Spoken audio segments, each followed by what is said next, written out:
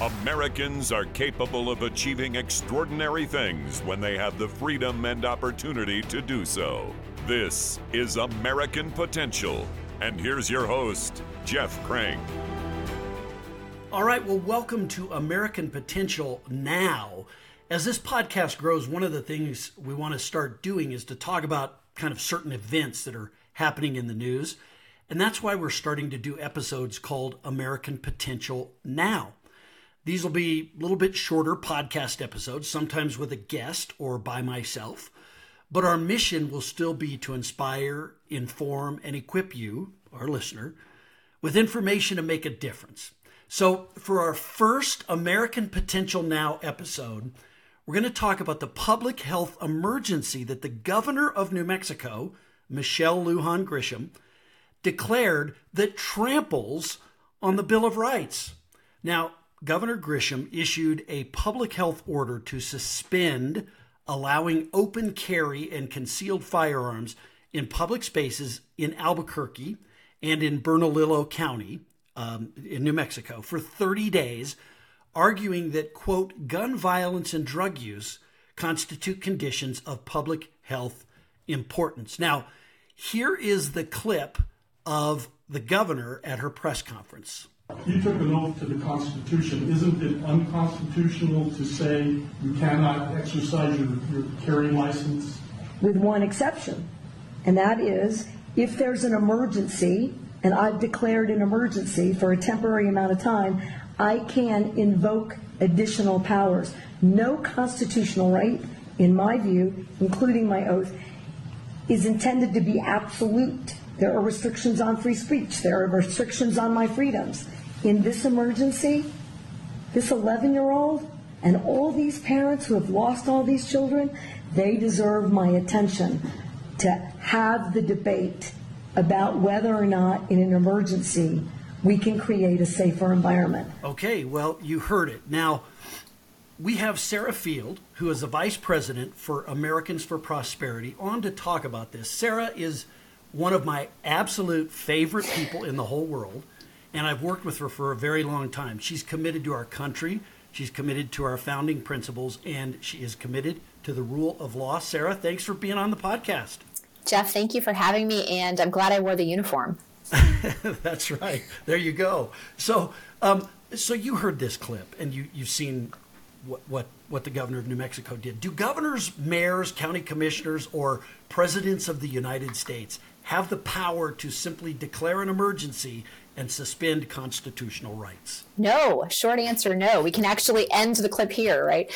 Right. No, governors do not have this authority. They don't have the authority to unilaterally suspend the rule of law, whether it's the United States Constitution, whether it's the state constitution. This is absolutely not within their purview. If they are going to do any sort of emergency order, as we saw over the last couple of years, especially during COVID in the early days, these need to be things that would actually qualify as an emergency, would meet judicial review, would meet very, very tight standards. And what the governor did here in New Mexico absolutely does not meet those standards. I mean, she admitted it in the press conference. I mean, she basically kind of said, I don't know that this is going to stand up to constitutional muster. Of course it's not. I mean, she kind of admitted that, but did it anyway, didn't she? Yeah, no, absolutely. And, and it's interesting that we've seen sort of an uproar from folks across the political spectrum because this is so egregious, right? You have a governor saying, I don't actually think this is constitutional, but the issue is so important that, you know what, let's just let it play out and see what happens. I think she called it a cooling off period. There really isn't a cooling off period for the Constitution. That is not what our framers intended. And in fact, Jeff, if I can just read you a few quotes, because don't take it from me. Right? Like, let's take it from other people and how they're viewing this. So here's the first one. This was in response to when the governor passed the order just this past Friday, or signed the order. Wasn't passed. That's the whole point. Right. Historically, this kind of approach leads to over-policing, leads to racial profiling, increased misery, and our organization remains committed to advocating for policies that safeguard the civil liberties and rights of all citizens. Okay? Who do you think said that in opposition?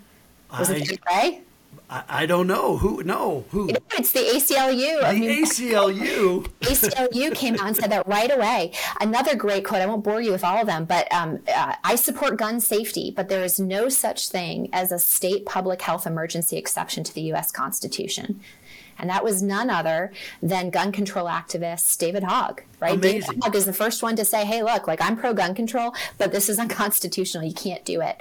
Right. And in fact, this is so prolific that this view that the governor's action is unconstitutional, that the governor's own attorney general, the Democratic attorney general, has said, not only is this prudentially bad, it's actually not going to solve the very real problem of gun violence, but it's unconstitutional. I took an oath of office. I can't do it. The DA said that. The mayor said that. The chief of police said that.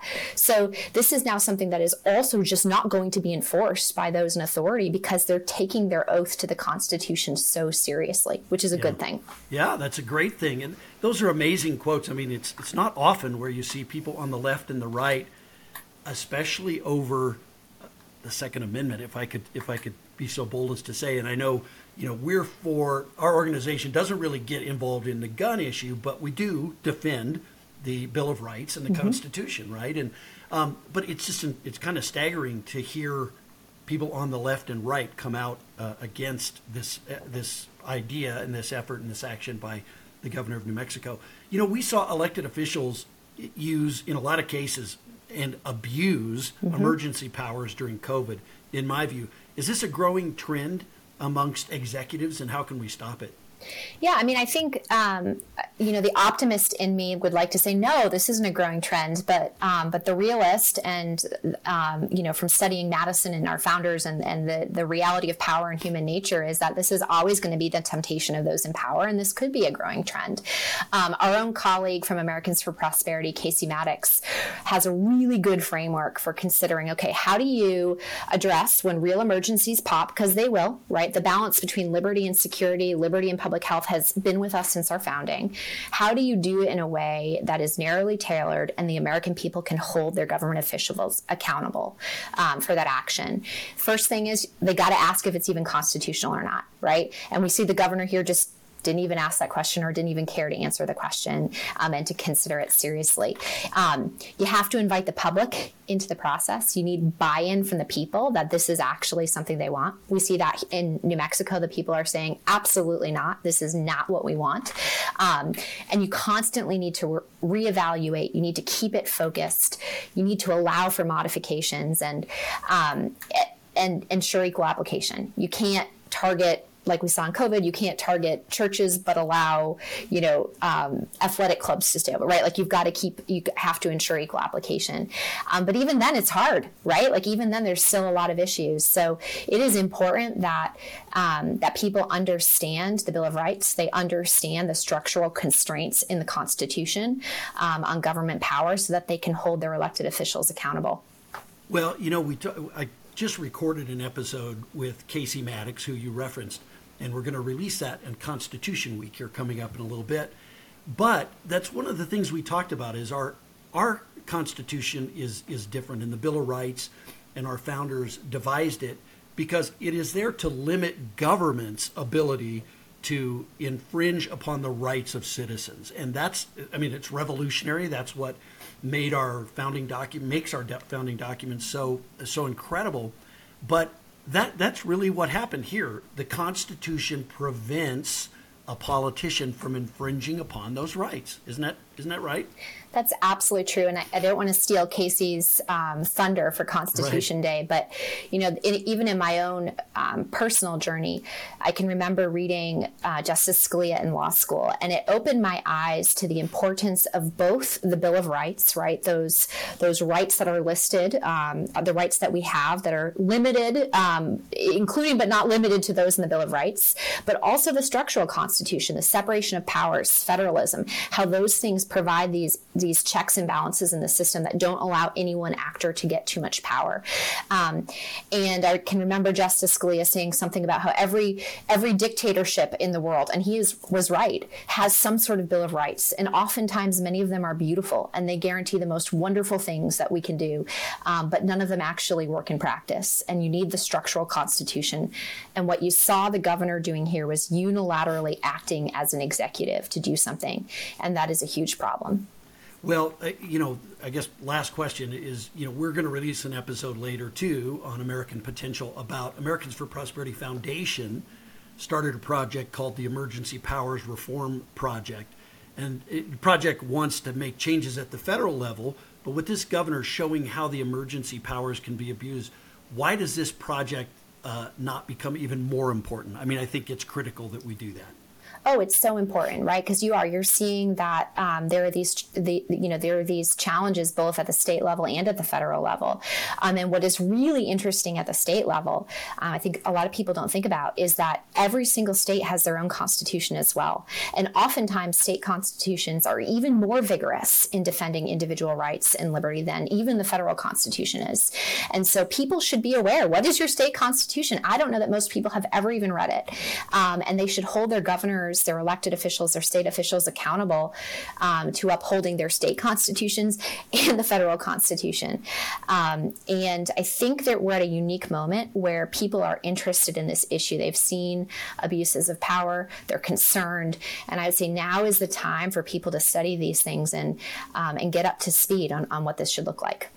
Yeah, no question about it. Sarah, you're awesome. Thank you so much for just taking a few minutes to update us on this and talk through it with us. I think most Americans understand it. It seems like maybe the governor of New Mexico doesn't. I think that's right. Yeah. Yeah, I think that's right. We should send a copy of the Pocket Constitution, right? Just in case. We should. That's a great idea. Maybe all the citizens of New Mexico could just send her one, and we'll send one as well from American Potential. That sounds great. Thanks for joining us, Sarah. I appreciate you. Thank you.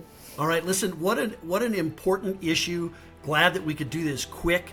American Potential Now podcast to get this out there for you. Look, liberty and freedom, they're easily taken for granted. Don't take it for granted. Go out there. Defend freedom and liberty.